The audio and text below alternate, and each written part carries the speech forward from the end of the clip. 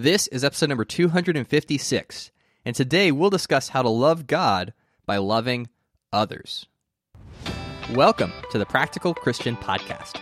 My name is Travis Albritton, a former rocket scientist turned Bible teacher. Each week, you'll hear mind-blowing interviews as well as actionable tips and strategies that you can implement in your daily life to become a more effective Christian. Thanks for spending some time with me today. Now let's jump into your daily dose of practical Christian training.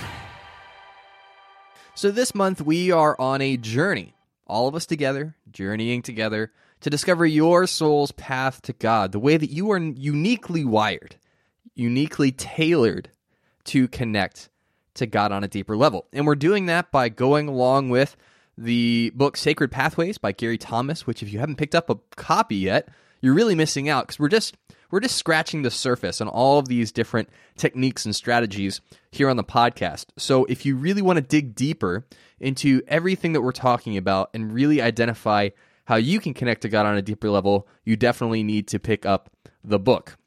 Now today, we're going to discuss how to connect with God by loving others and in the process of loving others. Now this is going beyond the call that God has given to all disciples, all Christians, to love others, right? This is someone who feels most connected to their purpose when they are in the act of taking care of someone else. This is the caretaker temperament, right?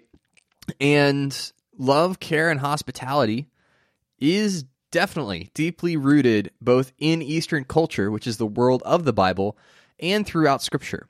And many Christians feel that deep connection to God when they're in the process of spending time serving others. And these Christians are more likely to adopt, to take part in foster care, to volunteer, to serve in the community, fix someone's car, lend money to someone in need, help someone reconfigure their computer, and even babysit so an exhausted married couple can spend some time together sitting in the car in silence. That literally happened. Funny story, quick aside here.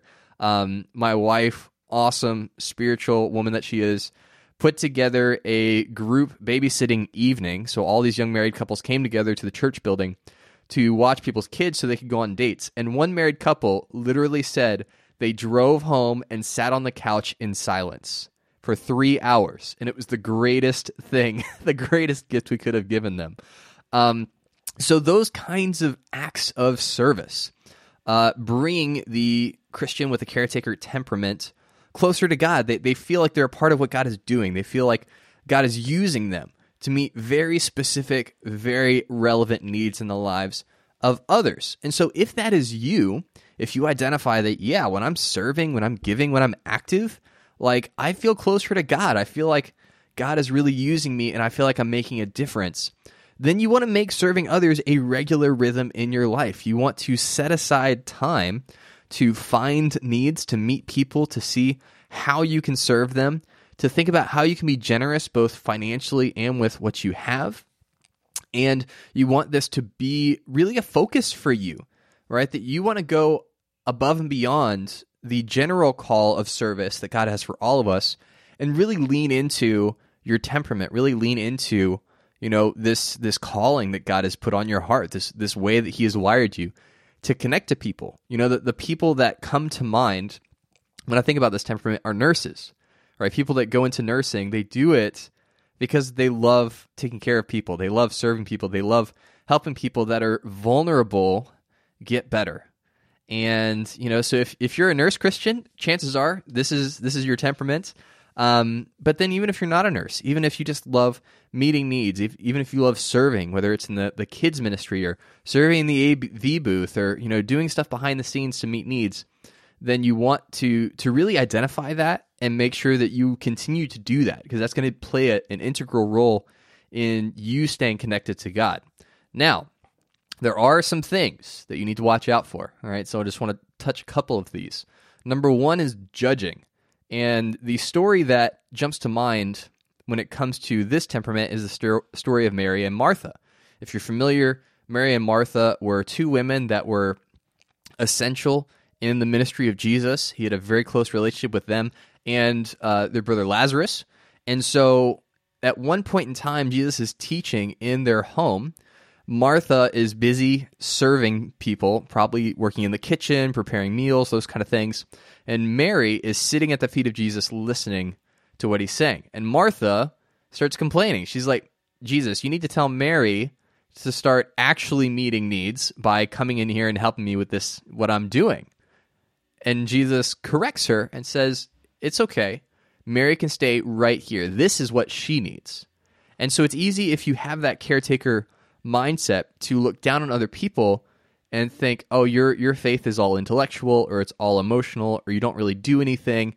And you can look down on people for not having that temperament, for not having that mindset. So you want to avoid that. You want to be able to recognize that different people worship God differently, and that's totally cool. God designed them that way, so he must be cool with it, and so we should be cool with it. I just said cool like 5 times in a row. All right, moving on. Another thing you want to watch out for is serving yourself through serving others. This is a bit like the humble pride conundrum, right? Where you exude humility to others, but really you're so proud of how humble you are that you totally contradict any forward progress you're making in your character.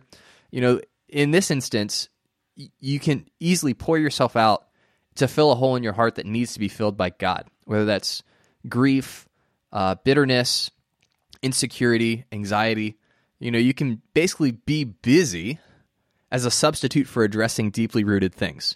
Hiding from your demons by serving, essentially. So you don't want to do that. You want to make sure that you set aside time to address the things in your life that need to be addressed so that you can continue to serve into the future. And then the third pitfall that you really want to watch out for, and I've seen this happen, so I know how true this is neglecting the people closest to you, right? That you spend so much time meeting needs that are out there, out in the community, that you forget to prioritize your family, right? This is also a pitfall of many pastors, many full-time ministers, where they spend so much time serving the church, serving the flock, that they neglect their spouse and their children. And that's why we have the moniker of preacher's kid for unruly, rebellious children who are the kids of ministers. So you definitely don't want that to happen to you. You want to make sure you prioritize the members of your own household. You know, Paul even goes as far to say, if you neglect the needs of the people of your own house, you are worse than an unbeliever. It's like you might as well not even be a Christian if you're not going to take care of your family, which is a really stark and intense warning for all of us, but really just shows how serious God is about us focusing and taking care of the people he has put in our lives. Now, if you would like to learn more about how to connect to God through loving others, see some more of the pitfalls that Gary talks about, and also some different strategies that you can use to lean into that temperament, make sure that you pick up a copy of Gary Thomas's book, Sacred Pathways, and on the next episode, we'll dive into the 7th strategy of how to connect to God more closely, and that's connecting to God through mystery and celebration. That is it for today. If you like what you heard, make sure to leave a review in Apple Podcast and join the podcast Facebook group to connect with the rest of the podcast squad. Special thanks to all of my patrons who help keep this podcast advertisement free. You guys are the real MVPs of this show. Thank you, thank you, thank you. And if this podcast has made an impact in your life, please pass it along to a friend. Every day is an opportunity to grow closer to God and make a positive impact on the people around you. Take action with what you've learned and help make the world a little more like heaven. Thanks for listening, and I'll talk to you soon.